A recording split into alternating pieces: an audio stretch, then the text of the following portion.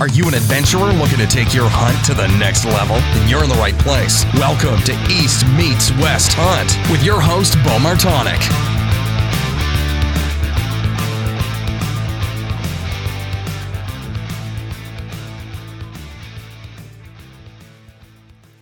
All right, guys. Welcome to the East Meets West Hunt podcast. Here I got Brian Call from the Gritty Bowman and Jordan Harbertson from Mountain Offs. What's going on today, guys?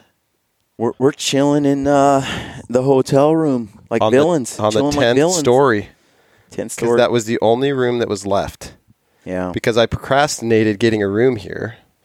And I was like, Brian, we're going to the PA Total Archery Challenge, right? He's like, yeah, we're totally going to that. I was like, all right. That was like, a couple weeks ago. I was like, I better get us a room. Kept procrastinating. This is the only room that was left. And it was like $900 a night. It was terrible.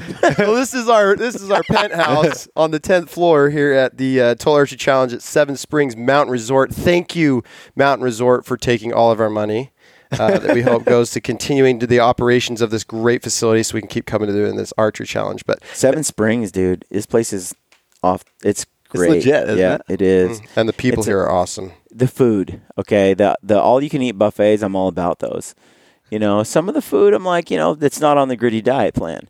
But there's plenty to choose from. So you can, we had all-you-could-eat crab legs. Oh, that was such a good night. And then tonight was, all-you-could-eat, dill sauce salmon. And salmon, yeah. It was the dill sauce salmon. Mm-hmm. And I think we both had probably 3 or 4 And I've had at least 6 dishes of creme brulee.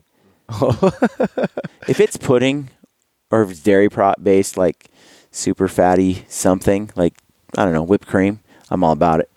I gotcha. So that fits into the diet plan? Butter. Yeah, the Gritty diet plan. Here's the Gritty diet plan for you. Okay, I want to hear it. I eat whatever I want, except the things I don't want to. And I eat lots of it, and I eat all the time because I'm just going to work it off anyways. So, literally, it's so funny. You ask Riz at Leopold, anytime her and I talk, we joke about Brian all the time because, and Brian's, I've known Brian now for 4 years, and we've become very good friends, and I've become, on these kind of trips, I just know how he operates. This was the first time that he didn't go to the store and get kale and hummus, and usually you get blueberries, and he likes to eat clean. He doesn't like processed stuff. It just doesn't sit well with him. So the Gritty diet really, truly is whatever he wants. Whole Foods. Yeah. But it's funny because and, he eats creme brulee, all the whole time. Food, just so you know. Is it? Yeah. Yep. So is whipped cream. Whipped cream is. I noticed that today at breakfast. I had strawberries, apples, and then a whole bunch of stuff in my cooler. You should have stopped over. Really? Did you have some good blueberries, stuff? everything. Yeah. Oh, he would have been all about that. That's yogurt. the Gritty diet. Yeah. So if anybody's looking to do the Gritty diet, I just don't eat a lot of grains, really. Yeah. And you're not a big fan of breads? Breads, and I don't, sugar. Yeah. I kind of keep the sugar, but fat, especially dairy fat, cheese, yogurt, cottage cheese, butter, cream cheese. You notice a theme of cheese and I'm getting lots of cheese. So I don't eat a whole lot of grains. My body doesn't feel real well with it. I don't eat buns on my burgers. I'm kind of that weird guy that does that every once in a while. Burger. I will. But yeah, I do that. But my blood sugar kind of seems to spike up and down. It might be everybody's, but since I kind of got away from all that stuff, I notice it more when I, indulge in some of those other foods. But and dairy was always something I kind of stayed away from. Some people do. Some people need to. Yeah. Dairy's fine. I'm totally good. But, you know what I can't do are peppers. Why? Acidic food. Peppers, oranges, kiwi, anything citric based, citrus. Really? Just tomatoes. It's the acid. Is that like a Western thing? That's a Gritty thing. It's totally Gritty. No, it's like I said, the Gritty diet is its own thing. You figure out what your body thrives on just through elimination diet. Take all the stuff out of your diet, and then you start to feel good because it's pretty bland diet, right? Mm-hmm. Then you slowly add things in, and I do really well on. Dairy is very alkaline. I crush that stuff. I process it great. I start throwing acid in there, like peppers and citrus and stuff, and I feel my stomach hurts and I just don't do well. So see, I eat hot sauce on my eggs every morning. I have 4 eggs and 4 pieces of bacon just about every single morning when I wake up. Load it up. I love it. yeah, I'm all about the eggs, bacon, and avocado. Yeah. Oh yes, very good. The avocado, I eat an avocado a day. Yeah, Keeps the doctor away. Like I said, high fat foods. I'm kind of into the low carb, higher fat, good protein. But don't get me wrong. Like if I do something cardio intensive, then I follow up with a pretty good carb intake afterward. Mm-hmm. But it's all interval based. It's all timing. When I eat carbs, it's after I smash a heavy or an intense workout. Mm-hmm. Otherwise, I really don't consume the carbs. And it seems to be, so it just seems to work really well. And I think for me anyway, timing of when I intake the carbs is really important. Yeah. That's when I feel the best. So for everybody listening, if you haven't already tuned out, yeah, just spent an hour learning about how Brian digests food, which is so great. No, it's funny. Like Brian's actually got a lot of questions about it today. No, it was so funny. Like we were at the BHA after party tonight, and really had quite a few people. I mean, I split away from you for a little bit, and I did have a bunch of people just come up and ask me like some of those dieting questions. And listen, I'm no dieting expert. I do what I do. He's got his gritty diet, and I've got my Jordan diet. Yeah.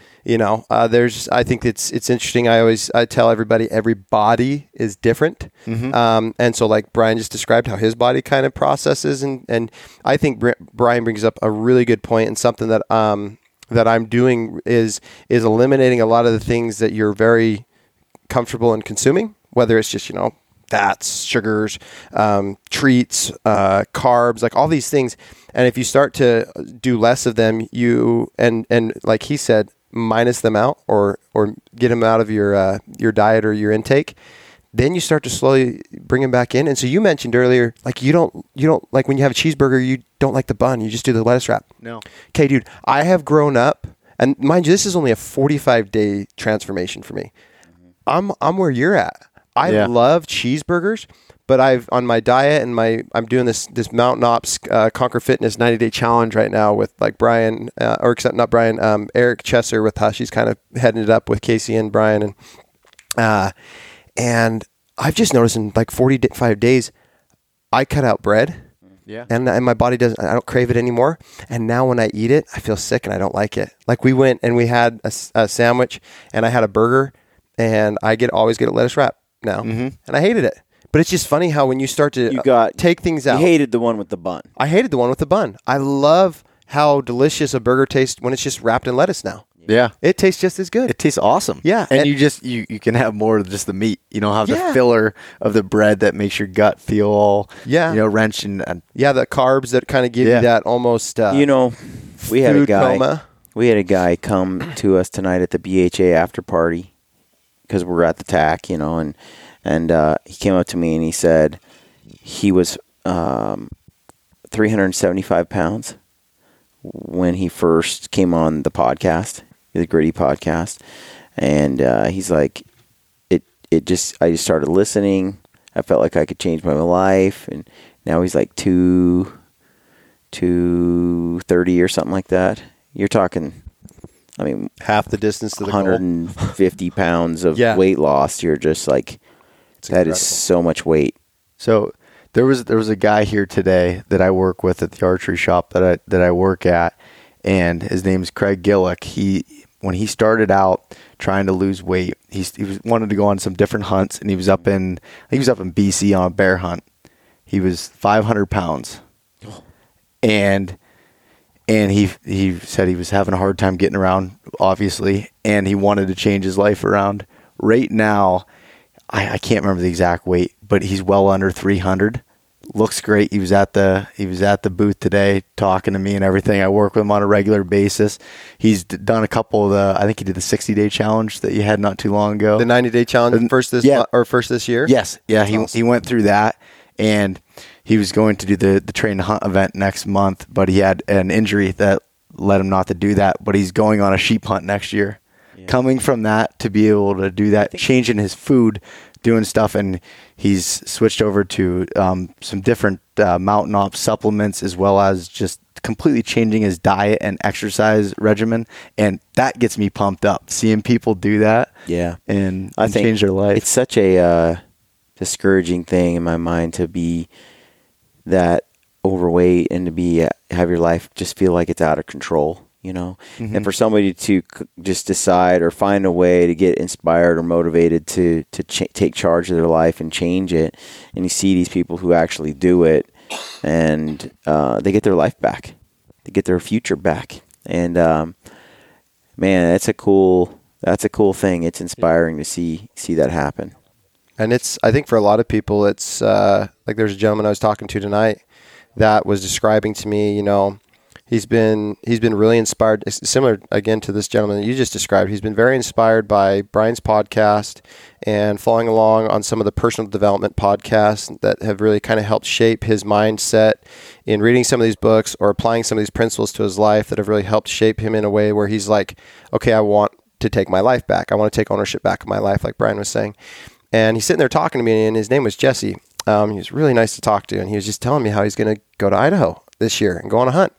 And as he's describing that to me, I just looked at him. I said, "So what are you doing to get ready for that?" And he's like, "Well, you know, I'm taking Mountain Ops products and stuff, and you know, and that'll probably be okay, you know." And he knows who I am, and he's just, you know. And I looked at him and I said, "That's not enough, man.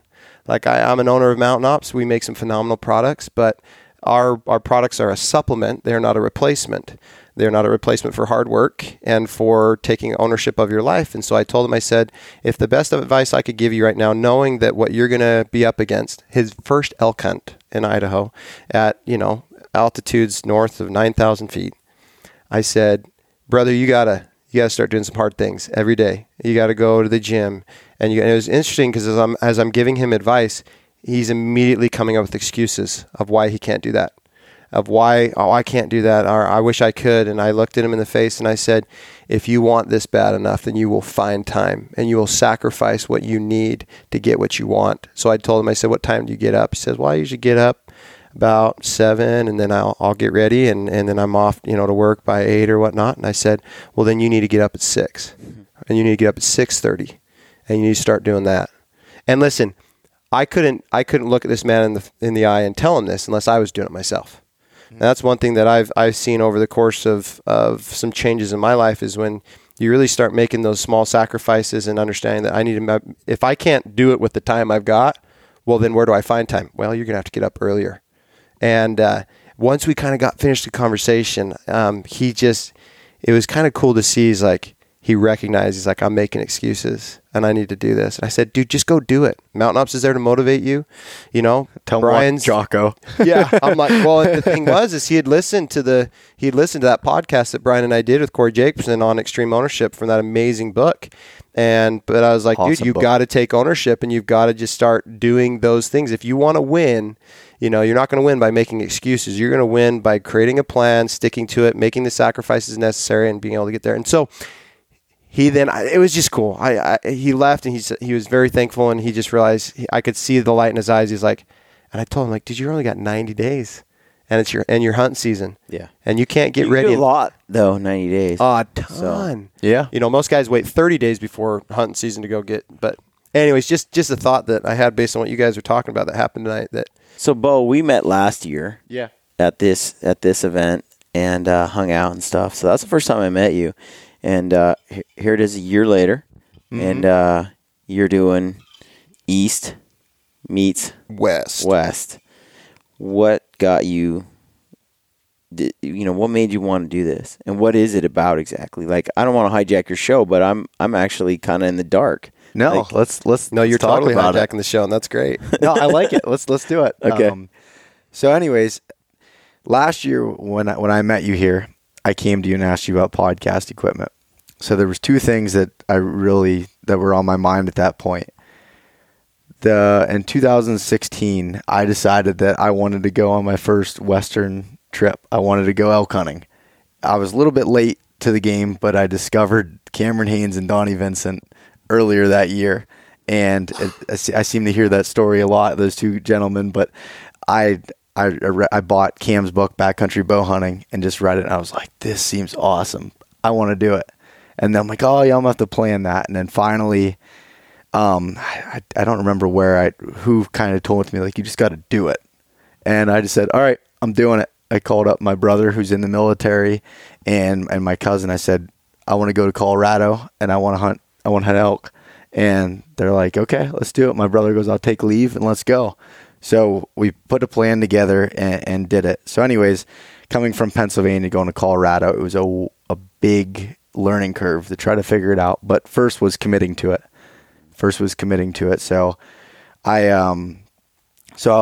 decided to go on that trip. I'm a analytic guy. I like researching. I like looking at everything and being the best prepared that I can.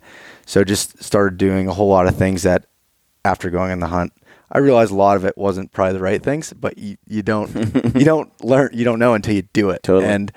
And it was a steep learning curve for me, but I went out there and we did not kill an elk, but we backpacked into a wilderness area for 7 days. First time ever doing that out there, and camped at about right around 11,000 feet.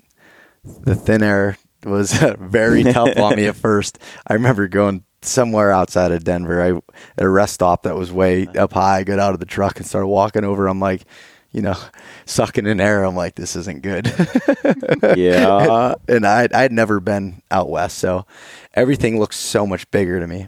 And anyways, moral of the story is we were on that trip, and it almost seemed like it's cliche, but I almost found myself with something that I pushed myself out of my comfort zone. I grew up in a small town. That's all I did was live in a small town for a while and never got out. And it's led me to a whole bunch of different things. I took a job out of my hometown, in a completely different area that with people that aren't similar to me. So I had to learn to be open-minded and listen and grow as a person from that, and just became completely engulfed in the experience. And since then, I wrote an article about the whole story. I just took notes while I was out there and submitted it to Adam Yonke at the Journal of Mountain Hunting as a subscriber story. Yep. And he ended up running it in that online journal, and I titled it East Meets West. And I got a lot of very good feedback on it, and Adam contacted me. He's like, hey man, I really like your writing style. I want you to start doing some more writing for me coming from, the Eastern US. And I just got really into it and realized that there was a lot more people that wanted to do it, but didn't know really where to start. And although there's more resources out there than you can imagine in this day and age, but there wasn't anything that was specific for the Eastern hunters wanting to, find that adventure. And what I really wanted to get into was not just going out west to Colorado or wherever the state may be. It's, you can find adventure in whatever you want. Where I'm from in northern Pennsylvania, there's areas that you can have over 10 miles between roads. If you want to do a backpacking trip to learn about it and, a little bit lower cost or whatever, you can do that. Yeah. You can, whether you live in New York, you can do that. Yeah. And I think, when you talk about, there's a lot of resources out there, and that's no lie, right? Mm-hmm. There's a lot of podcasts out there. There's a lot of video, YouTube content, as well as like magazine. But one thing I've realized is each individual person has a circle of influence in their own lives. Family, friends, acquaintances, business people you work with. And those people, they might want to get that information from you because you've built trust between them and you. And so, it's like, yeah, they could hear it from Donnie Vincent, let's say, on how to go east to west, mm-hmm. but they know you personally. And so when you start sharing this content and how you do it with your circle of people that you've built how old are you now? I'll be 26 next week. 26, baby. He's a baby. But in that 26 years, you have developed a whole... That mustache is deceiving. Yeah, I know. 26. It brings you forward about, I had a girl tell me today that I look... She goes, how old are you? I'm like, I'll be 26 on Friday. She's like, I thought you were like 35. I was like, thanks. Yeah, dude, I think I was You 18. look wise. I was 18 when you were born or something like that. Jeez, you're really dating yourself. Yeah. You're dating Brian. Hey, man, I embrace it. I embrace it fully. Yeah, I got the white goatee. It's gritty. He's got the iced tea, gritty white tea. That's very cool. Yeah. So how long? So what are some of your goals here in the near future? So what I want to do is, and starting July 1st is when I'm going to launch the podcast and also have an online journal. So basically a blog that has different categories. Basically the categories are backcountry, whitetail, gear, nutrition, and then just overall health. So those are conservation was the last one. So I had 5 different categories there. And those are like the main focuses that I wanted to go through to open people's eyes to a whole different world. It changed my life so much for the better, going to do different things and just being open-minded and just setting a goal and doing it, that I wanted to help other people do that. And also I am absolutely not an expert on hunting elk. I have not killed an elk yet. I've been out for 2 years. I have not killed an elk. As every story with elk hunting goes, I've had a lot of close calls, but I've screwed it up. I want to learn from other people, with their, successes or failures, and learn from myself. And I figured I might as well record it and maybe help someone else with doing the same thing. That's exactly what I thought when I did Gritty. It's like, okay, I want to put a microphone in front of Corey Jacobs' face and ask him questions. Yeah. And then I might as well record it and publish it and let other people consume it, and and then you never know where it might lead. Mm-hmm. And just being able to sit down with someone like Corey and talk about elk calling for, a couple hours, 3-4 times, it's like, I learned a lot. And then I went and applied it and it worked. And, it's just, and you get better and better, and it's a great way to do this kind of a thing you're getting into. In my opinion, I think that sometimes people get into this stuff for all the wrong reasons, and if you do that, you're not going to last very long. You're not going to make a big difference in the end. You got to get in this because it's a passion, and because you love it, and whether you make money at it or not is irrelevant. You do this anyway, Mm-hmm. There's I think a point that Brian's really getting to that him and I talk about often. If you know and I'm not going to go into the backstories too much, but just the cliff notes, if you will, like Mountain Ops and the Gritty kind of started around that same time, about 4 years ago. And the question always gets asked, how and why, like how did it happen? Like these are some really great stories of some great successes of an individual or a group of people in an organization, a company, and brand, and what is it that really set you apart and made it work. And what Brian was literally just leading into was the why. And at the end of the day, there's a great book. In fact, Brian's going to read it. I just got done reading it. It's from Simon Sinek, and it's called Start With Why. And Simon Sinek kind of lays out his beliefs and his ideology that he's found by the success of not only individuals but also corporations, and why and how they were successful. And he calls it the golden circle. And at the center of that circle, it's like a target. It's got 3 rings. At the center of that target is the word why. And the next ring out is how. And then the next ring is what. And he says that, and I'll say this in short, and I invite everybody listening to the podcast to go check out this book, because we're going to dive into it on the Gritty podcast a little bit and really kind of open up some people's minds to what Simon's really outlining. But he says the most successful people or individuals, corporations, are successful because they operate from the inside out of those golden circles.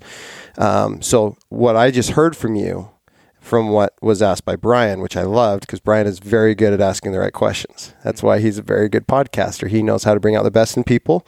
He knows how to get to the depth of an individual and really see the core of what they're doing. It's funny because Brian will even come to me sometimes and he'll almost be saddened because he'll be like, man, I'm sad because that person I can tell is not really in it or doing it for the right reasons. And the way in which they address things or way that they shared or they express themselves was something that, I could tell that they weren't really, their motives weren't true and right. But dude, hearing your motives, like that's your why. Like why you do and want to do what you're going to do. And correct me if I'm wrong, but this is just from observation of what you just said, is to inspire others to be able to go and from an Eastern perspective, do the things that would help them and inspire them to do the things that are found out West. Yes. While also being able to do the things that are within their backyard, like you said. Yeah. But through those 5 columns or those 5 categories, really help people, provide them with resources and tools to help inspire them and motivate them to be able to do these hard things and be able to have opportunity or achieve their aspirations. Correct? Yes, that is 100%. 100% right. why you want? So the East meets West isn't exactly literal. It's just the concept of it. What I found by going West and putting myself out of my comfort zone was like I said, life changing for me. I was very narrow minded. All I knew was a small town thing. I love where I grew up, and I want to go back there someday. But it's just opening myself up and going to different places and traveling has been just insane. Yeah, I want to ask you about that. So when was your first trip out 2016, west? Only a couple years ago. Okay, so you went out there for the first time, and you said that when you did that, it completely changed who you are. Like after that, you took another job somewhere else. You did something else somewhere else, and tell me about that. Like, what was it about going someplace like that did it just remove the fear of it, or did it make you crave more of it? Like, what was it? Well, to be honest with you, it was extremely hard. So when I did it, the whole thing when I was out there, I remember like day 4, just going through like almost like a breakdown in my head. I'm like, what am I doing? Why am I out here? What's right. going on? I'm like, this sucks at some point, and I fought through that, and I got to the happiness with it, and being out there with my brother and my cousin, and going through the whole thing. Then finally we got into elk, and I screwed it up, but it was awesome. It was an amazing experience, and just driving back, and I was just like, I want more of this. I want to do that, and I want to take what I'm doing right here and apply it to all aspects of my life.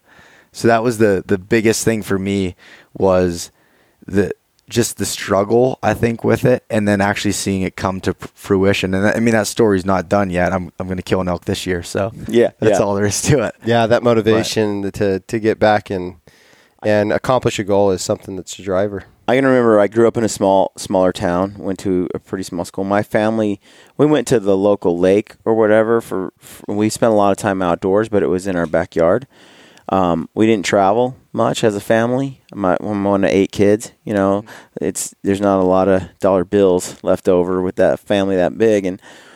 But then for the LDS Church, I was a missionary in Japan, and I went to a foreign country, and that was pretty scary. I'm 19. I don't really speak the language, and I studied Japanese for like a couple of months at the missionary training center in Utah, and then boom, I'm on a plane. I'm in Japan, and I'm like talking to Japanese people with broken Japanese, and experiencing food and culture differently, and completely lost in these giant cities, and riding a bicycle through town, with the name tag, and knocking on doors and meeting people in the park, and that changed my life. Like putting myself out there, being vulnerable, learning another culture, learning another language, being immersed in other people. And then at the same time, when you're a missionary, you really reduce, you're pretty much outwardly focused on other human beings. I mean, you're not going out on dates with chicks. You're not going out with your buddies each night. It's like you're like reading scripture, and you're going out and doing service projects all day for different Japanese families, and then you're doing like teaching English 3 days a week or 4 days a week, all in the name of service.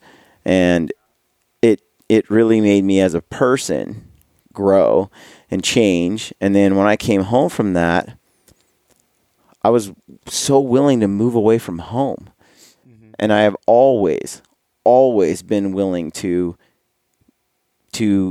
go somewhere that I need to go in order to further my goals and my dreams.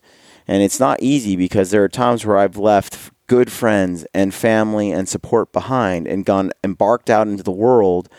Like moving from Oregon to Colorado was pretty, just like it was the right move at that time for Aaron Snyder and myself and me doing a lot with Kifaru. Right now is the right time for me to move to Utah and be across the street from Mountain Ops and have a studio and keep growing and doing what I feel is fulfilling. But it always comes with sacrifice. And some people aren't willing, and that's okay. They're not willing to maybe leave those friends and those people behind that are really, close to them. That's a support network. But I've always found that going out and kind of taking those chances and sticking yourself out there, there's no substitute for that and making you grow as a person, extending yourself that much further. And I think people just don't travel enough and see the world in other places. And the human spirit wants to go and just explore. And to me, if you spent most of your time in just one small town, you haven't got out, there's a lot of the world that you're missing and a lot of personal growth that you're not tapping into. Yeah. If you do a podcast that gets people to, because we were always saying this, come out west, come out here and hunt, just buy a tag over the counter, right? Yeah. If you have a show where you can show people the way and inspire them to do it because you've done it yourself and you're like, look, it's not easy, but it's totally doable. Yeah. Following these steps. I think it's legit. We get some of our most popular shows have been, this is what we would do if we were coming out west, but we don't dedicate a ton of time to it. And I can't really say I know exactly what you went through because I live in Colorado. Mm-hmm. You know what I mean? I don't live in Pennsylvania. Yeah, it's the flip side for us. It's where west meets east because for the first time for both of us I hunted Texas and Oklahoma and Alabama all last year. I went on my first turkey hunt and a couple of years ago, and then I went on my first whitetail hunt, and all I've done is I've grown up mule deer hunting and elk hunting my whole life. And it was interesting because it's, there's this bridge, if you will, and the name of your operation is where east meets west. So you're bridging this gap, you're trying to bridge this gap. And what I find comical sometimes with Western hunters, right, is there's this interesting kind of mentality we're the toughest dudes in the world and we're so hardcore about so many things. And yeah, there's some truth there to that, but there's a lot of hardcore tough dudes out east, coast to coast. There's tough people everywhere. Yeah. The terrain is significantly different in the elevations and mountain ranges and things out west compared to the east. We did a gritty hike this morning. Yeah. Didn't really sweat much for me. I had a great time, and there was people there I could see were struggling, but I didn't look at those people and think, oh man, these Eastern guys. But that, I think what I like about what Brian's saying is you having that opportunity to really kind of bridge that gap is, I think, a really important piece that's missing. And that perception that people have of the West is almost daunting because they see what happens out here, then whether it's in, Sitka films and these aspirational content and these adventure hunts that just seem like, wow, you got a gentleman, that was 500 pounds overweight. How am I ever going to do that? Or, these guys. And if you can really help people see that, like Brian said, you're going to have to sacrifice. It's going to be hard. Yeah. But your story is an inspiring story to others. And I love what you just said, which is I know it's the traditional, I didn't have success. I didn't get an animal. I didn't get an elk. I'm going to go back and get one this year. Yeah. That's just it, man. You've got to go back. We're going to fail all throughout life. Whether it's at hunting, whether it's at our personal life, whether it's our marriage, whether it's our business, it's going to happen. It's what we do in our life when those moments happen, which is really going to determine what our future looks like.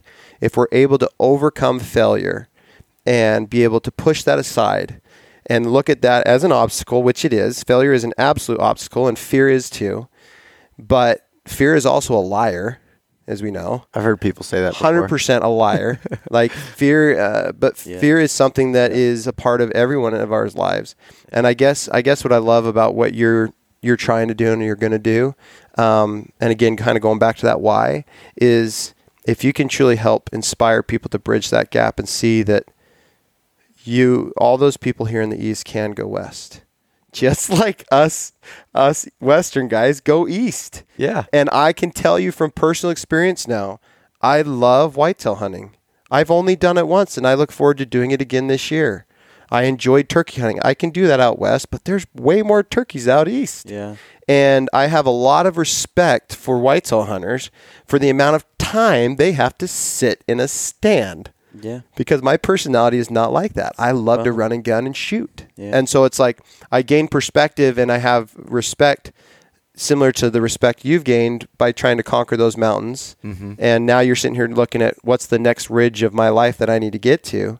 And I want to get there. And so I'm going to have to do some work to get there, like Brian talks about. But it's awesome. It's awesome. And it's so cool to see your aspirations and wanting to do that and help other people. And I think truly if you can stay grounded that way, if I can say anything about Brian and his podcast, this being some of your first ones in the can that are going to go out, there's been many podcasts that I've seen that have come and gone. Some have stick and some haven't. And the industry continues. I mean, here you are starting one, and there's another 100 more that are starting up. And I think what's going to be the difference between those that succeed at inspiring and helping people is those who are truly rooted in that's why they're doing it. So if you really believe that you can help others go from east to west and you can do the things that will allow you to do that, then I believe that you will be successful. I will tell you the same thing Brian just said, just like going hunting out west. It will be hard. It's not going to be easy, but it will be worth it. Because you're going to find, just like the trials and tribulations that we experience when we're out hunting, overcoming obstacles, whether it's ridges or, hikes and verticals and low oxygen levels and those trying to breathe. Those blowdowns, yeah. There's very few people that break through and are able to come out on the other side. I think there's. I just remember going back when I was doing Gritty, and I think most people just aren't willing to sacrifice to achieve that goal, that dream or whatever. They're just not willing to. I remember not going on a vacation, not doing this, not doing that, using all my time to build this thing. And I've said this before. I had a great job, IT job, 6-figure income. I was set. I literally worked in an office 2 days a week, and the other 3 days I pretty much went to the beach and to the gym. It was just, life was good. Pretty posh life. Yeah, and I'll be honest, I toyed around with different businesses and things, but hunting was always a big interest, right? But it wasn't until I just got bored with the good life. Bored. It wasn't fulfilling. So when I did go into Gritty, it became a thing where it was easy for me to give up a day at the beach. It was easy for me to give up, playing ball with my buddies, down at the gym and stuff like that, because I've been doing that for a while. And I realized that although it was fun, it wasn't very meaningful to me. Mm-hmm. And so I got deep into this passion and this idea of spreading the word of conservation and spreading hunting and learning more about the outdoors and being more connected to nature and getting my food from organic and natural sources and sharing that passion with other people who have no idea and getting them started in bow hunting and so on. And I feel like it was easy for me to stay the course because I'd already kind of had a good life for a while, and I realized it didn't really have that much meaning. So, Brian, it's funny. A couple years ago, maybe it was a couple years ago now, that you had talked about on your podcast about when you went to ATA show. when you left and went. So I had read the 4-Hour Work Week and went through a little bit similar thing. I'm an engineer for a company, environmental engineer. Have a good job, everything, and I'm okay to talk about this now because I'm not going to have this job much longer, and it's out there, so it's okay. But yes, I did that the last 2 years for ATA. I left, I didn't tell anybody, and I had no repercussions on it actually. I didn't tell my boss. It was. I just went to ATA. Yeah, and then I came back. He's like, "Where were you last week?" And I'm like, Indianapolis. I can't even begin to tell you the behind the scenes on that one. This was when that happened. Mm-hmm. He was. I had told Brian, because as soon as Casey and I met Brian, we just saw a human being that needed to be in front of more people, mm-hmm. and a person that we truly believed and saw not only as a friend but as somebody that could help others, just as we were helping people. And that's the core business of Mountain House. That's our why, and everything we do, we improve the lives of individuals and families. So everything is based on that. And so I saw Brian, and I remember we were sitting, and I told him, I was like, dude, and I've been fortunate to be in this industry for a very long time and know a lot of great people. And I just knew some great people that he could talk to, or people that he could be connected with or start networking with that would really help him in trying to get out there more. And so AT is a great opportunity to be with a lot of people in the industry and get in front of people. So I remember telling Brian, I was like, dude, Brian, I got to have you at the Mountain House booth, and I'd love to have you out there, and you got to do your podcast and all this. And Brian's like, dude, I got a full-time job. I can't just leave. I got a family. All this, like this gritty thing is just like side biz. I'm like, are you ready for the next level? And he's like, well, yeah, but I'm just trying to figure out how to do it. So he's like, just a second. I'm going to call you back. I was like, all right, call me back. I'm like, I got to know, because I got to buy your plane tickets and I got to get you out here. Right? And I just knew, like, if you do this, I promise you, like, good things will come from it. And so Brian, I think he was just trying to talk to Suzanne and almost figure out logistically, how could I leave? I was looking at my email and my calendar at work and which meetings I was going to miss. Yeah, that's pretty much what he was doing. And so I said, here's when we're flying in, here's the date. So all of a sudden I get a call back, and he's like, I'm in. And he said, dude, I know. He's like, this is going to suck. He's like, I'm going to come. I'm going to, Jordan, you just line them up. Let me know what I need to do, and I'll talk to whoever. And some of these people I lined up with, he didn't know who the heck they were, but he talked to them. And I said, dude, I promise you, if you do this, Brian, there's going to be some really cool repercussions from it. There's going to be some really cool things that happen after. And I know you can't see it now, but I think you're going to see it later. So what happened next was great. Is we go to ATA, which you're seeing on this outside thing, and we talked about a little bit on the podcast. And Brian's sitting there, and he's interviewing people and doing all these great podcasts and meeting all these people. And there was, fortunately, there's a lot of people that heard the podcast and was like, I like Brian Call, I like the Gritty. There's people that didn't, but we're like, dude, I'm going to tune in now. And while we're doing these podcasts at ATA, then we run back to the hotel, and that bro is on his computer, answering his emails, doing his job. And, I'm out networking and connecting with people, and I've come back through him, and Brian is like, I have to get this to my boss by this time, or I have to do this or this. And he's trying to balance these two things.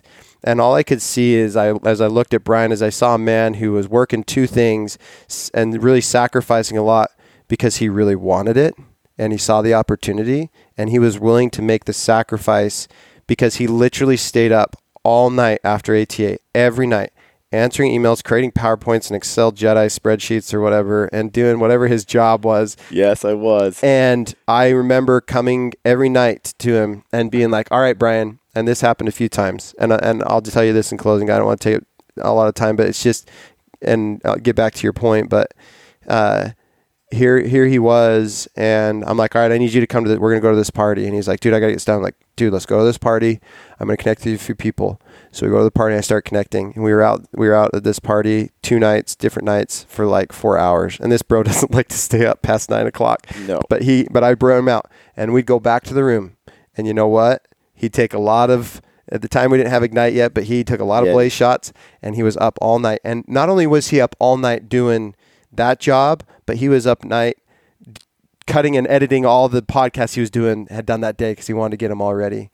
And that right there to me is a fine line of difference between a person who truly, really wants it and a person who doesn't.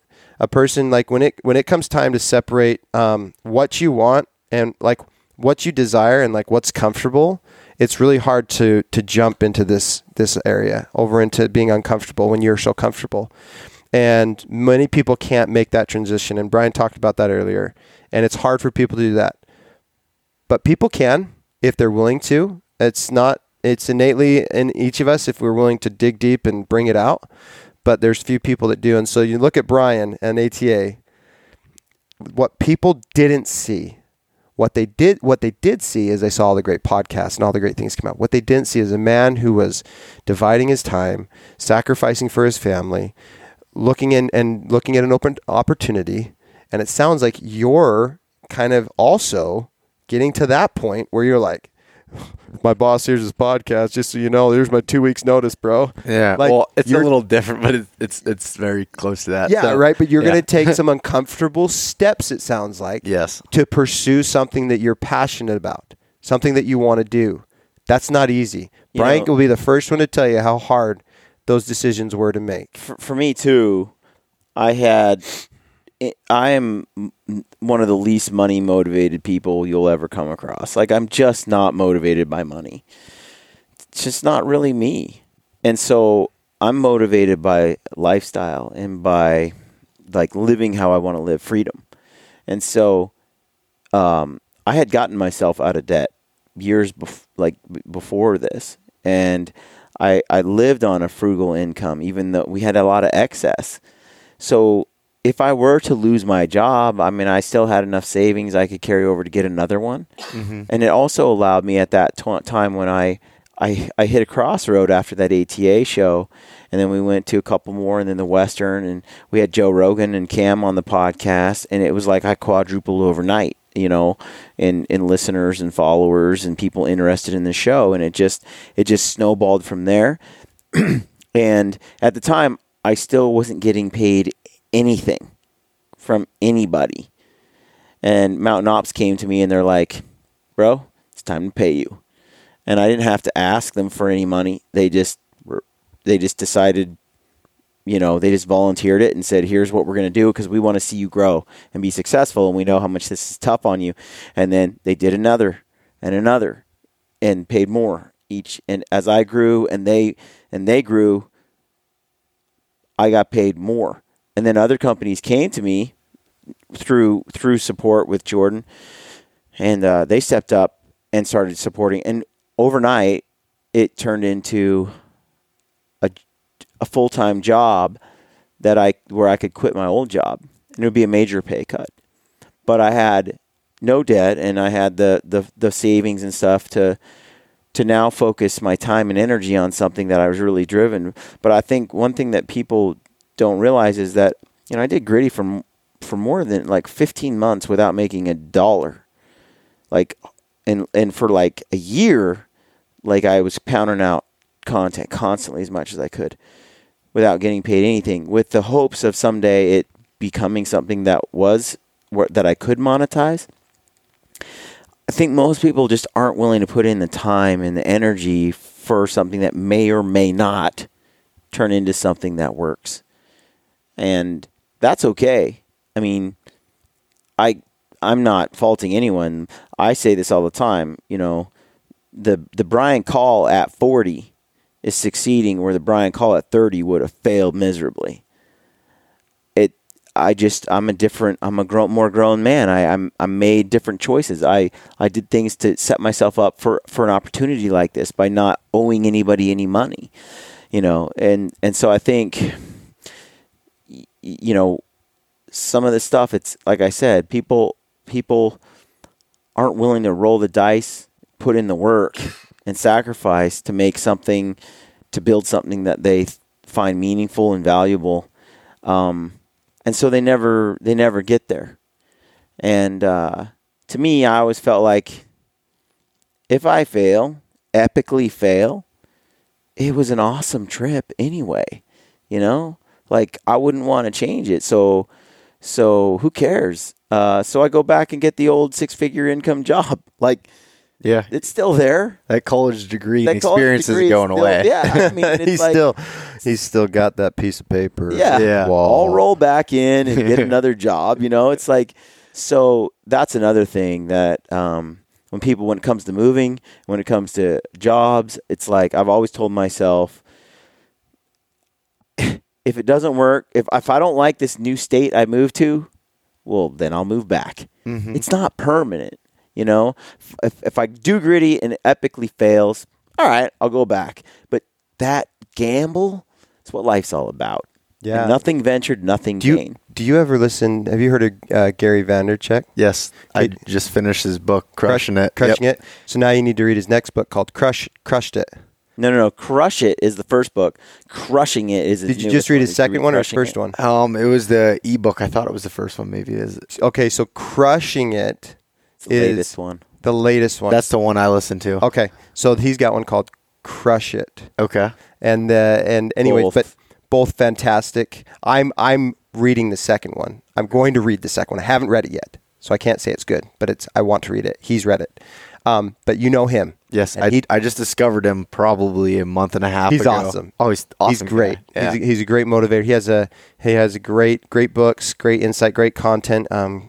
And one thing that he said one time on one of his shows that really struck me, and it's something that Eric Chesser from Hush and I talk about often because we look back now 4 years behind us and what we were talking about then and where we are now. And he says every one of us at some point in our lives, there's kind of this 5-year span that we each get, and it's kind of what he calls like a lifespan, and it's between the ages of 20 and 40. Within that gap, there's an increment of 5 years that you have to optimize your life and set it up for its future. But it's going to be the hardest 5 years of your life, and everybody's got them. Some people are willing to bypass and just say, you know what, I'm not going to do anything. And they spend the rest of their 20s, 30s, and 40s, and they do the traditional thing, and they get ready for retirement when they're 60 or 70 or whatever, and they live a good life, and then we all die. Okay? And they may be able to look back on life and say, I lived a good life. That's their life. But Gary says, every one of us have kind of this 5-year opportunity to crush it and to go for it and to take the risks and sacrifice. And then if we're willing to do that, then it will set a tone for the rest of your life. Not just fiscally and financially, but personal development and everything. And so when I look back on, it's only been 4 years, but everything that I dreamed and envisioned before we even started our company has come to fruition, has happened. And some things are happening now that I thought wouldn't come for maybe a couple more years, but are happening right now at Mountain Ops. And I've listened to that piece of advice from Gary V, and dude, I think you're kind of like getting there. Yeah. You're looking at your life, dude. You're 26. I'll be 26 on Friday. God damn. So 26. So just as of this week, I had a pretty nice house that I was renting and everything. Lived there by myself, traveled a lot for work, and I moved out of it to move in with a friend of mine, save a bunch of money, pay off the rest of my student loans. I'm almost there, but it's just a decision I made. It's uncomfortable, and I mean, my friend's a great guy. I'm glad he, has allowed me to move in, but I had a whole place to myself. It was comfortable. I had my own, place set up to work out in the basement, to move into a small little, basically room, living room, bathroom that I'm in, to save a bunch of money so I can get, financially free and be able to start taking steps in the right direction. And I don't know. I've really looked at, from listening to so many different people of talking about, optimizing your life, kind of what you said. I want to do that. And I just don't want to fall into the trap. Okay. So coming from the small town I was in, everyone goes to work at a factory.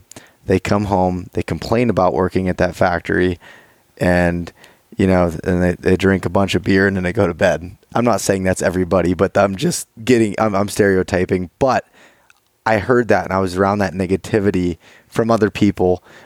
Luckily my dad was completely different. He was one that worked as an electrical engineer and went out and started his own business, and to have that freedom,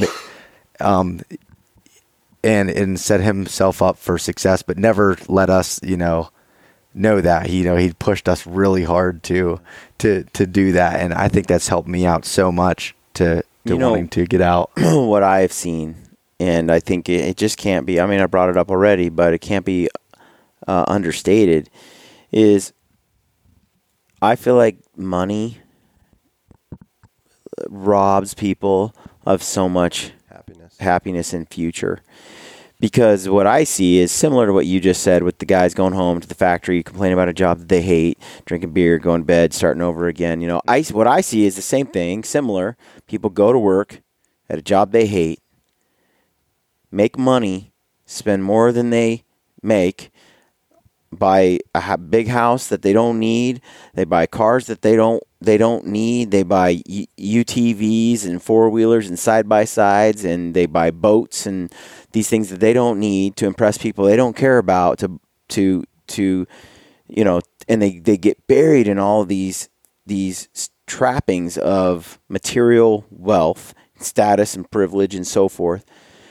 And their work, then it puts them in bondage and chains to go back to work again, make more money so they can pay for that, and it's just this lifetime cycle of buying things to make them to kind of cover up the misery that they're in, and that's just a quick satisfaction. And it traps them into a life that I've always said, everything you owns a little bit of you, and so the fewer things I own, my life is simple. I can go anywhere I want. I can do whatever I want. But it's like that stoic lifestyle it's a decision you make where you're like, you know what? Actually, the fancy truck and the toy hauler didn't actually make life better. I've been there. I bought those things. Mm-hmm. And it's like, why? Like, if I have a ton of money, you know, it doesn't affect anything, I'm like all about that dude buying stuff. But when I'm like month to month and I don't have a savings and I don't have, you know, I have to work at a job I hate, why do I own that crap? You know? So a funny thing is, Matt Comment, do you guys know Matt? Oh, we love Matt. We had breakfast with Matt this morning. Okay. Matt. Yeah, so Matt, I met him here last year, and it ended up through a podcast he did with Beyond the Kill and Adam Yonke there. And he had mentioned that story I wrote and goes, yeah, the subscriber story, Bo. He goes, he works an archery shop that I used to go to when I lived in Pittsburgh. And I was like, that's cool. So I reached out to Matt and met up with him here. And we did the gritty hike last year. It was the first time I met him. And we became friends and have been talking, you know, ever since. And he did a podcast with Adam about money and budgeting for hunts and experiences. Right. And listening to that changed so much. So I had a side-by-side, you know, I had a truck. When I got out of college, I was like, I got money. I'm going to buy whatever I always wanted. And that stuff wore off, you know, quickly. After about a year, I was like, okay, now I still have debt and I have these cool things, but I don't have the time to use them. And anyways, so what Matt did, so him and I stayed in touch, and I'd always just ask him questions. I wanted to learn. That guy has seemed to, from my standpoint, set himself up for, you know, success. And I bought a newer vehicle last year, and he texted me and he goes, "Hey, you're driving your sheep hunt." Yeah. And I was like, wow, if I didn't need to feel any worse. Yes. But he just makes me think, like, just people like him had made me really think through things. It's a priority thing, right? Like, you got to decide what you really want in life, and don't let peer pressure or like social norms and stuff pressure you into living the life you don't want. You know, I have a modest little house. Aaron Snyder lives in a condo, at least he did, and I lived in a small, like, I lived in a tree house for 9 years that I built myself. I mean, I'm all he was about a real Swiss Family Robertson. I mean, I have a mustache. Do you think I care about social norms? Yeah, seriously. like right. But when you start living, like, when you can really decide what you want. I said a long time ago, I need a backpack and a bow and arrow, and a car that gets me from A to B, and a decent house, and my kids and wife to be cared for. Fortunately, I mean, for me, I think fortunately, I grew up in a really, really, you know, I don't want to say poor, because even the poorest American is rich by world standards, right? But compared to other families, we didn't have money. My parents had me when they were 16, 17 years old. They had 3, 4 kids. They had 8. They had a lot of kids. My dad was a truck driver, so we lived on a shoestring budget. We didn't get new toys and new this or new that, right? And we lived on some acreage in the middle of nowhere. And dude, we played and had the best childhood on the planet. You don't need money to be happy. No. And that's like something that I learned as a kid. I didn't give a dang about money at that time. I didn't realize we didn't have money. I didn't know. And then all through high school, it's like I realized it then, but didn't really care. I'm like, dude, I have like great friends, and I don't need money to be happy. I don't. Like, I've realized that, and I've carried it through as an adult my whole life, where I go and buy a modest vehicle and a modest home, and I go and I live adventures, and I go places and I meet people and I work on relationships, and those things bring me meaning and depth to my life. And the big house I only see it as something that would take away from those experiences, take away from, the life I really want. Yep. Yeah. So I want to, in kind of maybe steering this to a close. We should let Bo ask some questions. I was just literally going to say that. Look at that. Great minds think alike. I was going to say, we've hijacked your podcast. I want to give you the reins back, and I want to allow you to ask Brian any question that you really would like Brian to dive into. And I'd love for you to ask me any question you'd love me to dive into.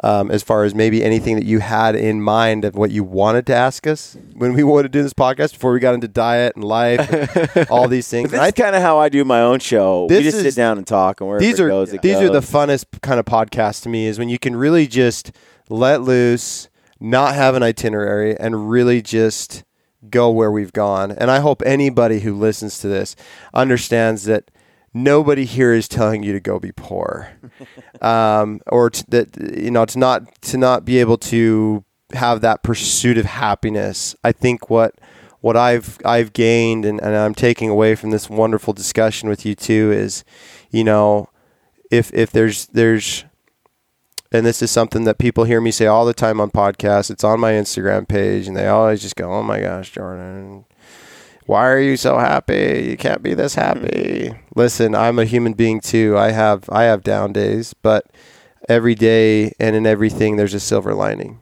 And every single day we have a choice. Listen, me and my wife, we get in fights. I fought her right before I left for this trip. Are you right or wrong? Well, it's not even that, dude. You're always wrong. Learn that quick, brother. Okay. You're always wrong. Suzanne and I never fight. But let me tell you this. We're like the perfect Jordan couple. And I, the perfect couple. Jordan and I fought. And then 10 minutes later, we were laughing. And every day you have a choice to either be unhappy or to be happy. That's yours to make every day. And everything you do in your life, whether it's bad or whether it's good, there is a silver lining. And what you will find is something positive. And I truly believe everyone who has listened to this podcast and heard some great advice from Bo and from Brian, and maybe anything you maybe heard from me, all I can tell people is your attitude will determine your altitude in life. So have a good altitude, because going through this life, whether of the finest things you can buy and have, they're not going to bring you all the truest happiness. The things that are going to bring you the most happiness is the meaningful relationships, a family, someone to take care of and to love and be with, a wife, and children to look after. Serving others, which in return is serving yourself. Adventure. And all the adventure. So with that, though, I still, I'd love, Bo, what's some questions that you had, if any, that you wanted to ask Brian, or if you wanted to ask me direct? So I have a question that I'm going to ask the same thing to both of you. Yes. So you guys really, as we got into this podcast, dug into what I wanted to talk about, because those are honestly some of the most, the podcasts I love listening to that you guys have done in the past. Extreme Ownership, some of those ones. I love hunting podcasts, but getting into that, the whole, life optimization, I guess I'll call it, type personal things. Development. Personal development. Yep. And that's been the biggest help for me, and really is what hunting has done for me in a roundabout way.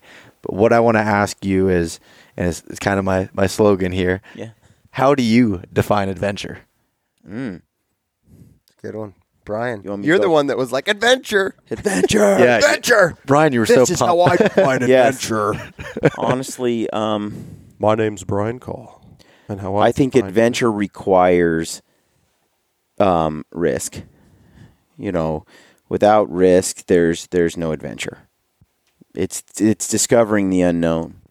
You know, putting yourself in the unknown, the great unknown, and then trying to navigate it and rise above it. It's Jordan said earlier, fear is a liar. So every time you go out and you feel this risk, it's fear. There's fear there going, maybe you shouldn't, hunt bears with a bow and arrow. Maybe you shouldn't make this trip to Tajikistan or whatever.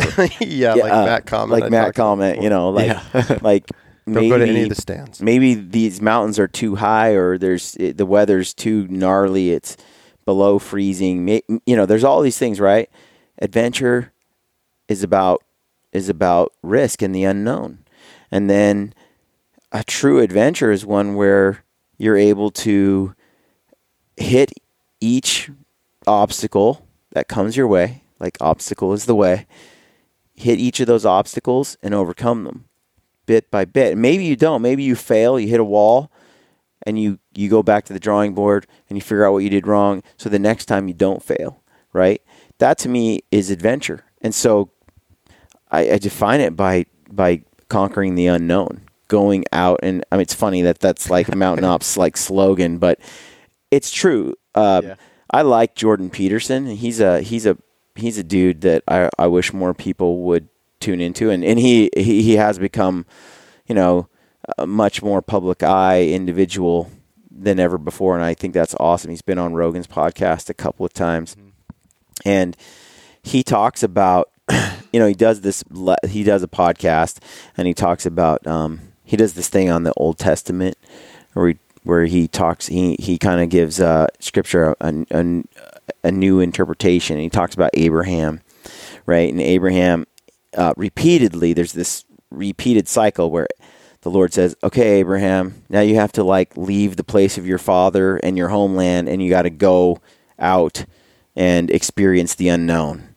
So Abraham packs up and he does what the Lord asks, and he goes out into a whole new place, gets it all figured out, has the adventure, grows as a man, and then the Lord says, okay, now you need to go over here. And now he's got to leave that unknown, this place that's now known, and go to another unknown place. And he's got to conquer that one and figure that one out and do that. And each time Abraham does that, he grows as a man until he becomes something greater and greater.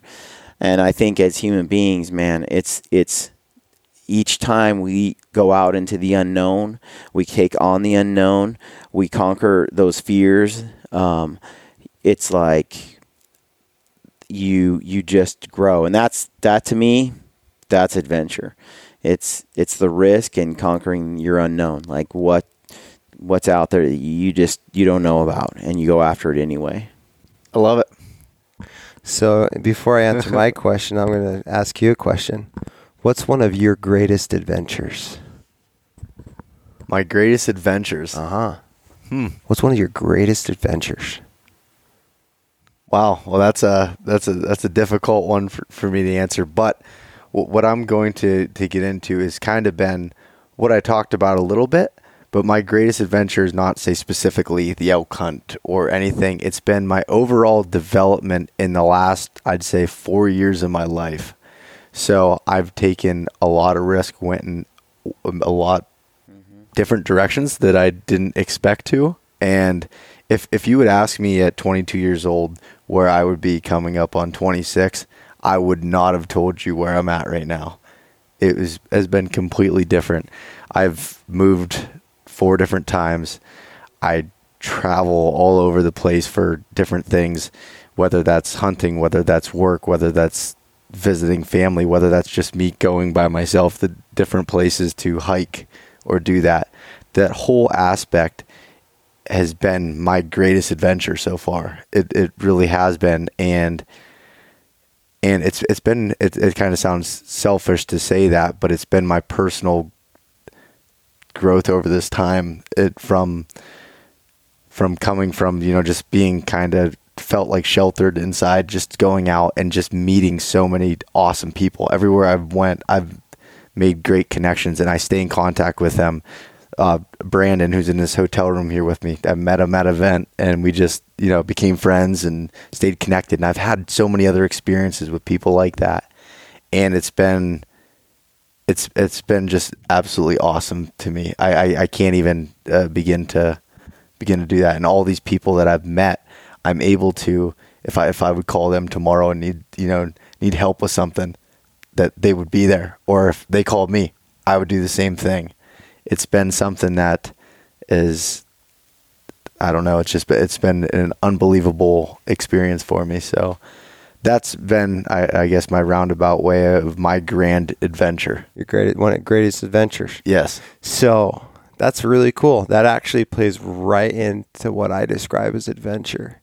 And Brian's going to laugh because we were shooting bows, and I popped out this song from The Hobbit. Because I was there. I love Lord of the Rings. You were there, dude. And obviously, Frodo. J.R. Tolkien. Are you gonna give us the quote? This is the accent. No, come on, dude. Maybe I'll pull out the accent in a little bit. I need some Gandalf here. Well, you shall not pass. Yeah. Or there's the Frodo.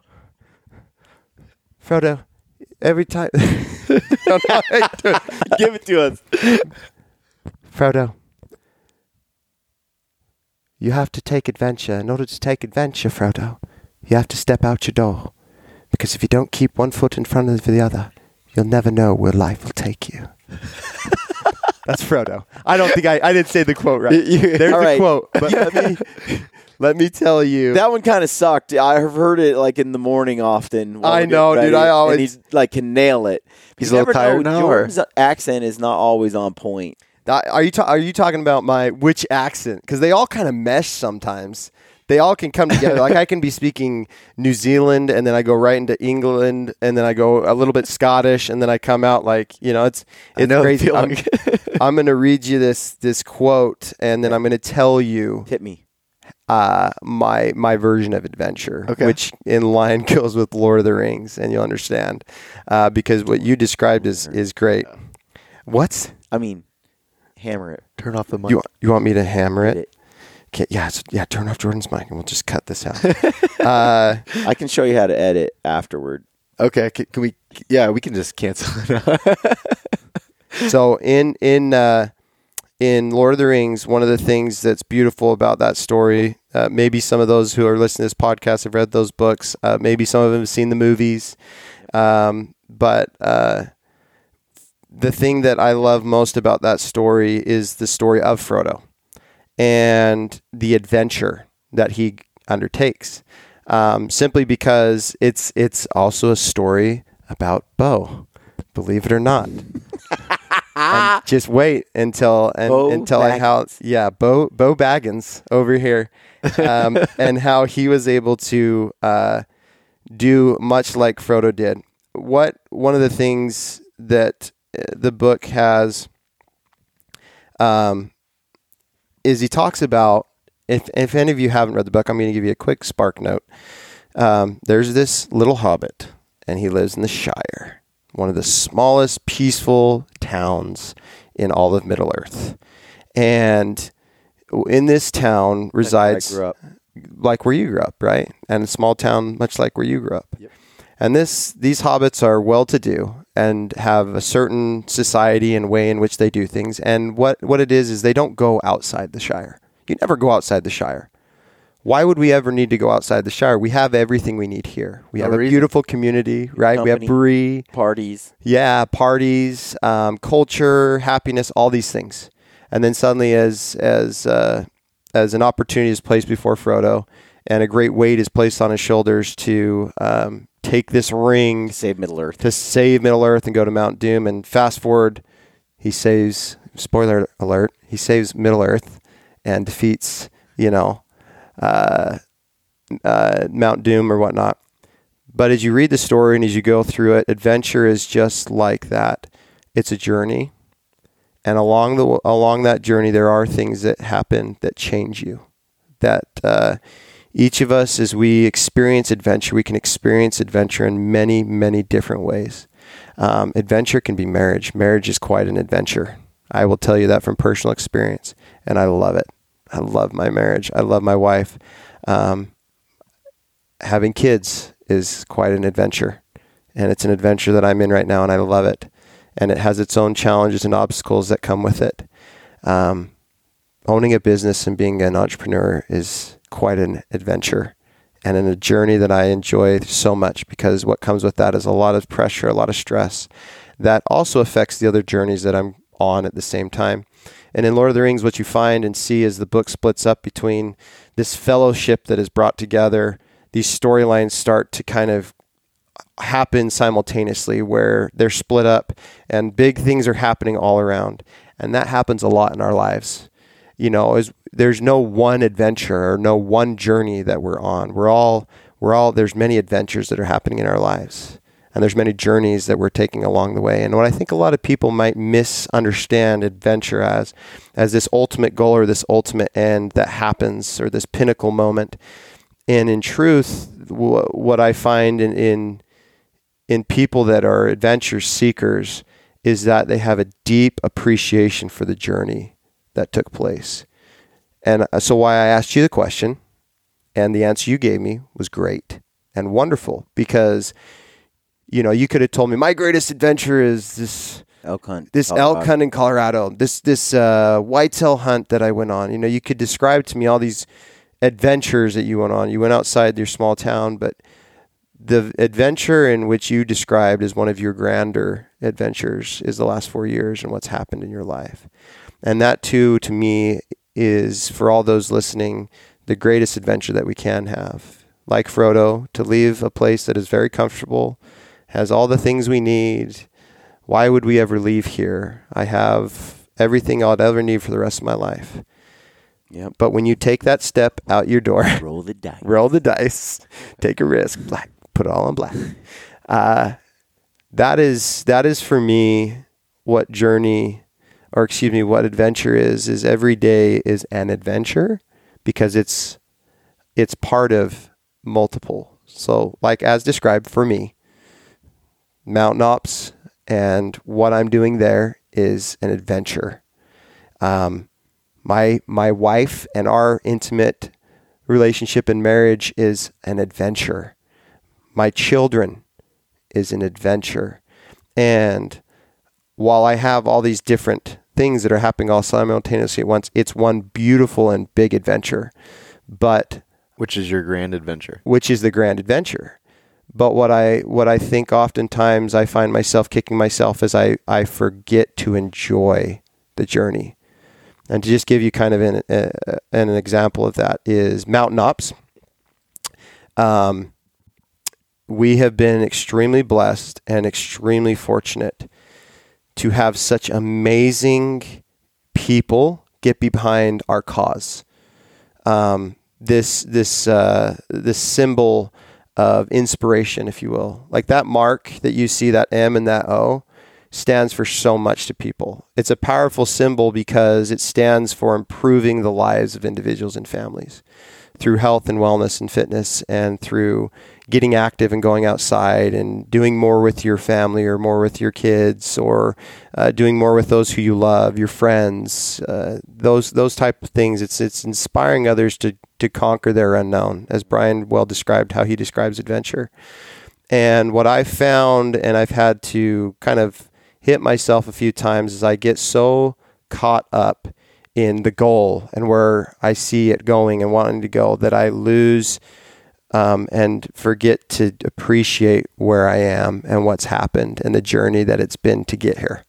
And so for me, that's truly what journey is. Or excuse me, I keep saying journey because it's part of the adventure, but adventure is that it's a journey, and for anyone that wants to be adventurous, right? That wants to take risks, because I think what Brian said is pretty dang on point. Any adventure that you want to do comes with risk, and you can't get around it. Otherwise, it's not an adventure, dude. It's just doing something. You're just sitting in the Shire. It's safe. Having parties. It's safe. Enjoying life. It's a safe place.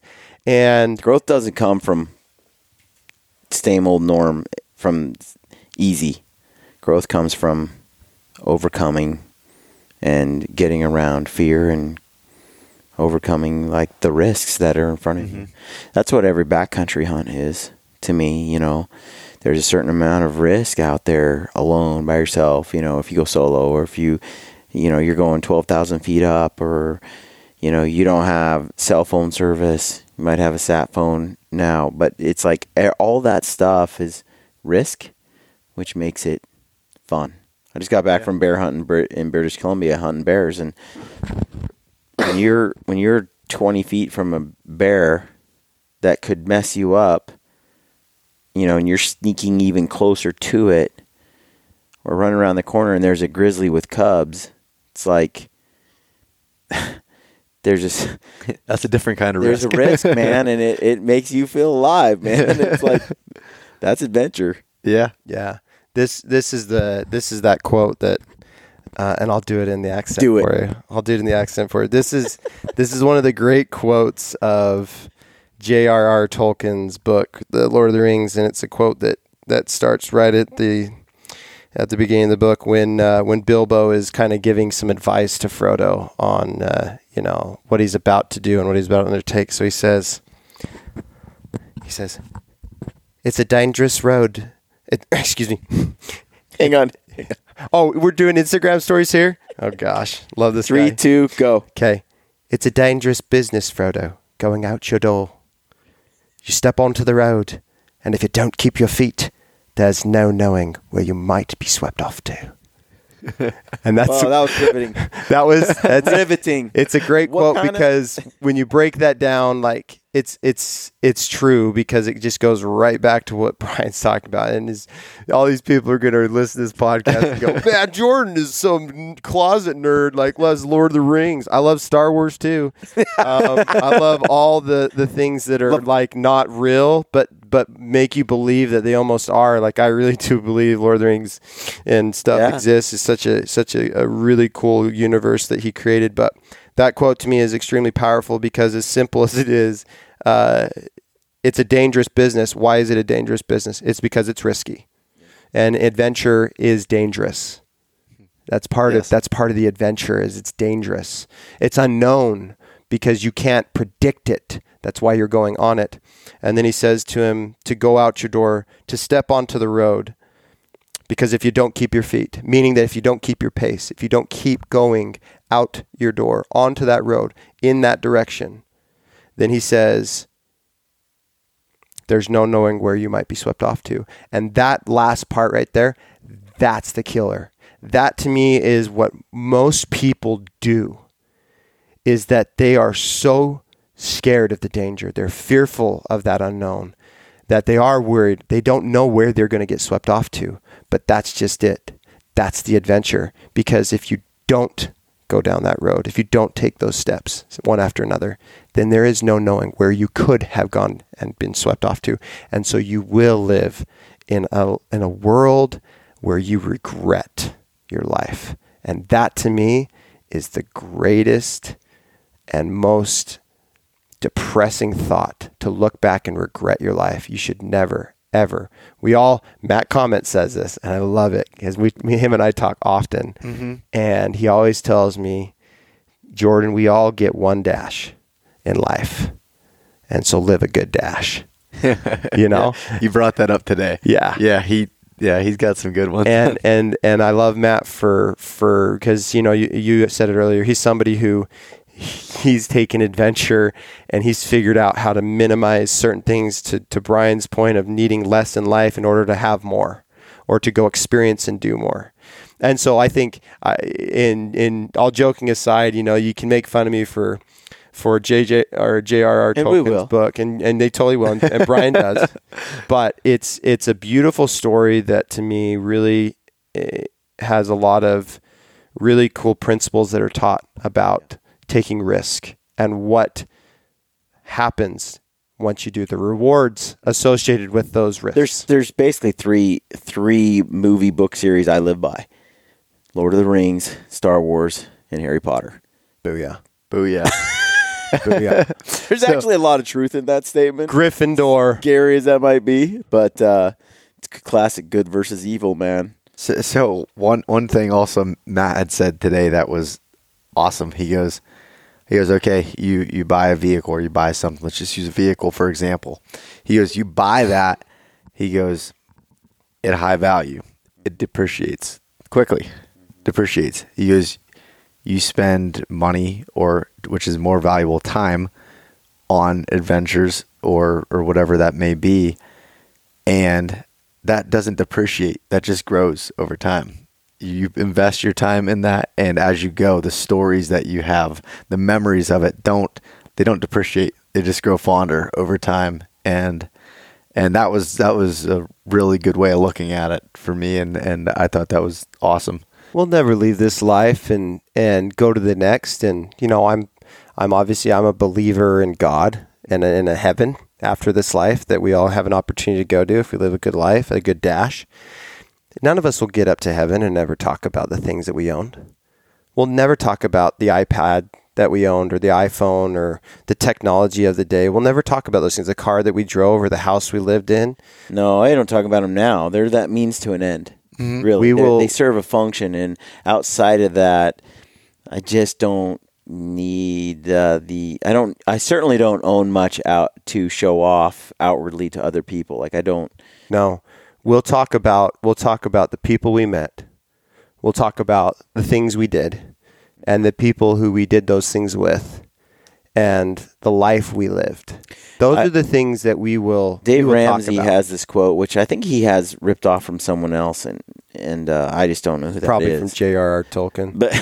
But he says, you're the same person you are now, 10, 20, 30 years from now, except for the books you read and the people you meet. And I would add to that, the places you go. Mm-hmm. You're the same person. That means, investing in yourself, like Matt's saying, you can't go wrong because each place you go, each person you meet, and every book you read, it just changes you as a person.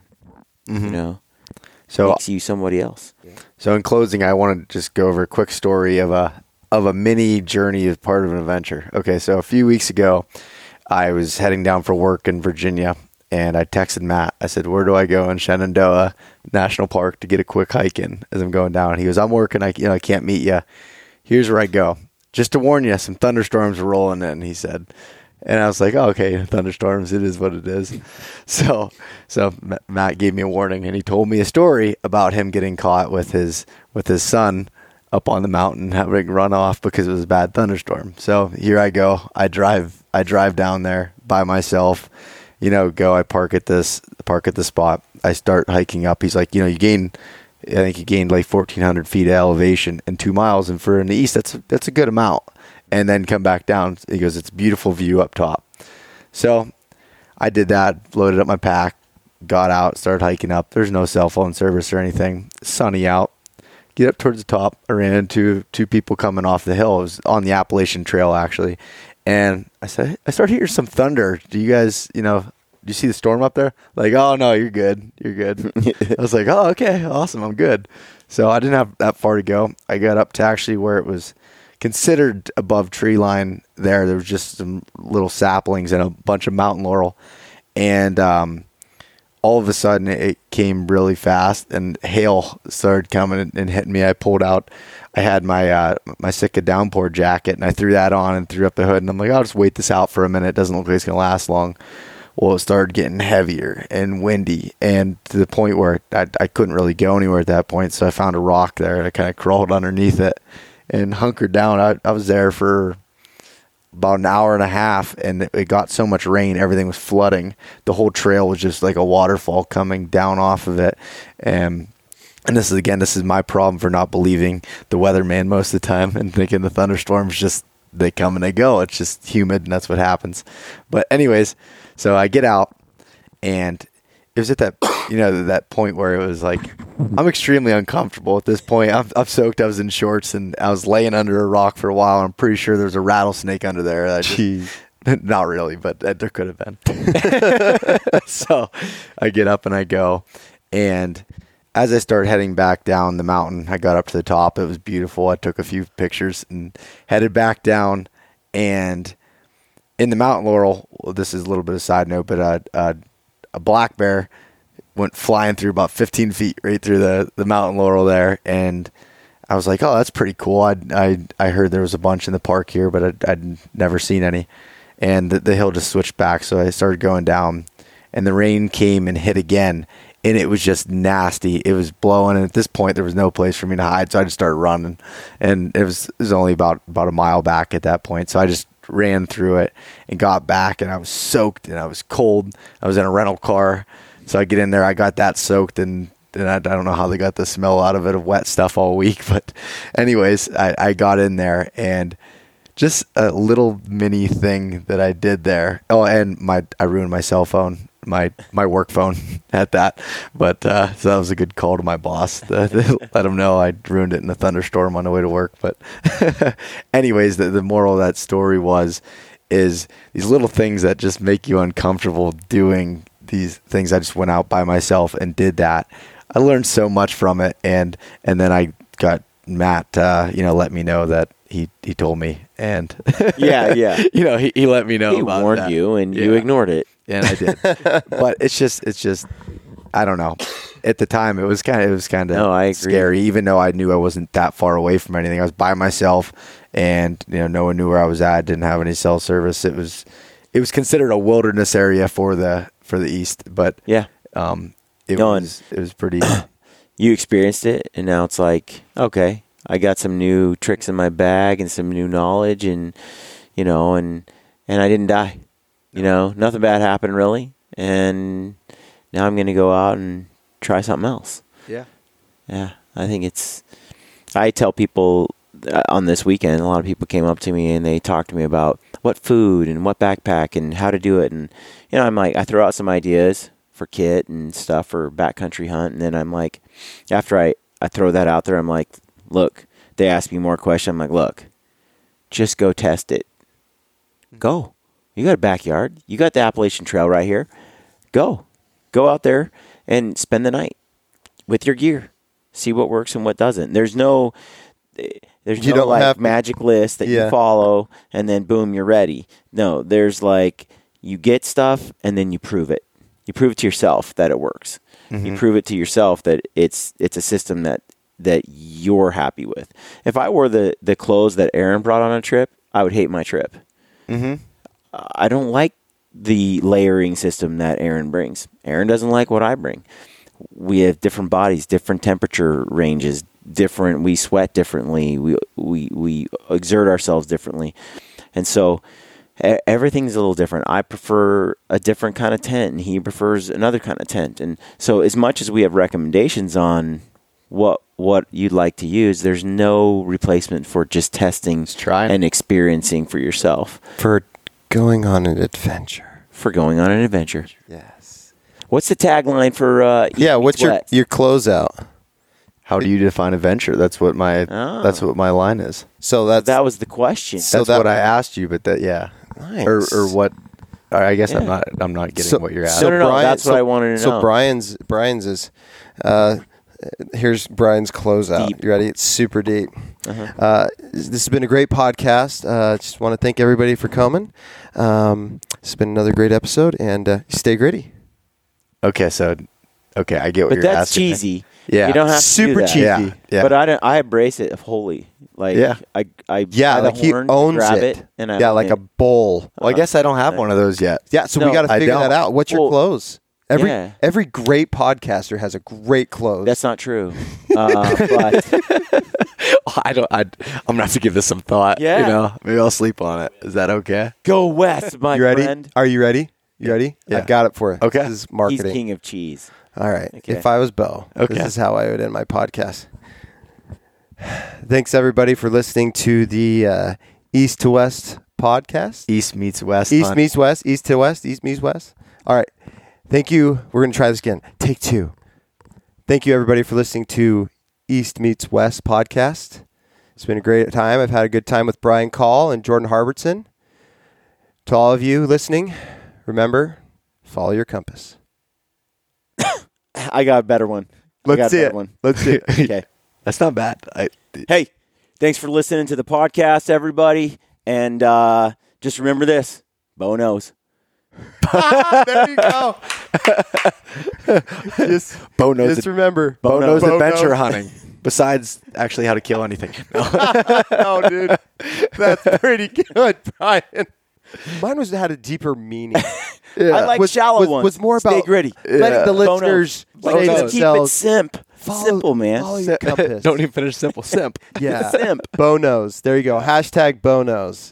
Yeah. We got it. That's awesome. Hey, Roll thanks for it. letting us be on the podcast, man. It's been fun. Yeah. Thank you guys. I really appreciate you letting me into the hotel room here while you really want to Into go the to dojo, sleep. into our penthouse. At Total Archery $900 a Challenge. night. Hey, man. 7 Spirit.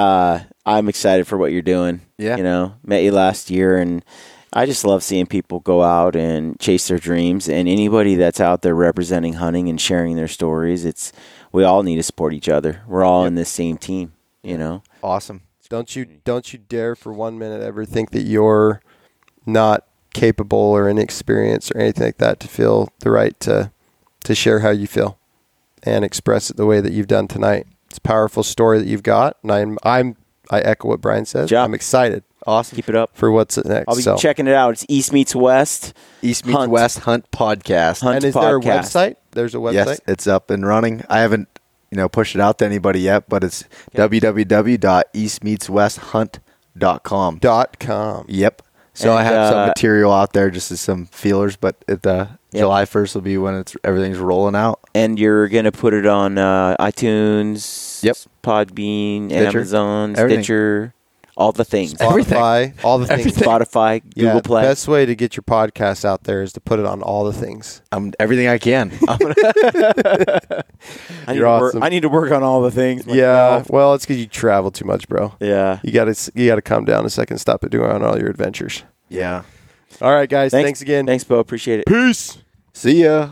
Thanks so much for listening to this episode of East Meets West Hunt with your host, Bo Martonic. For more great content and to stay up to date, visit eastmeetswesthunt.com, Facebook at East Meets West Outdoors, and Instagram at East Meets West Hunt. If you enjoyed today's episode, please review and subscribe, and we'll catch you next time.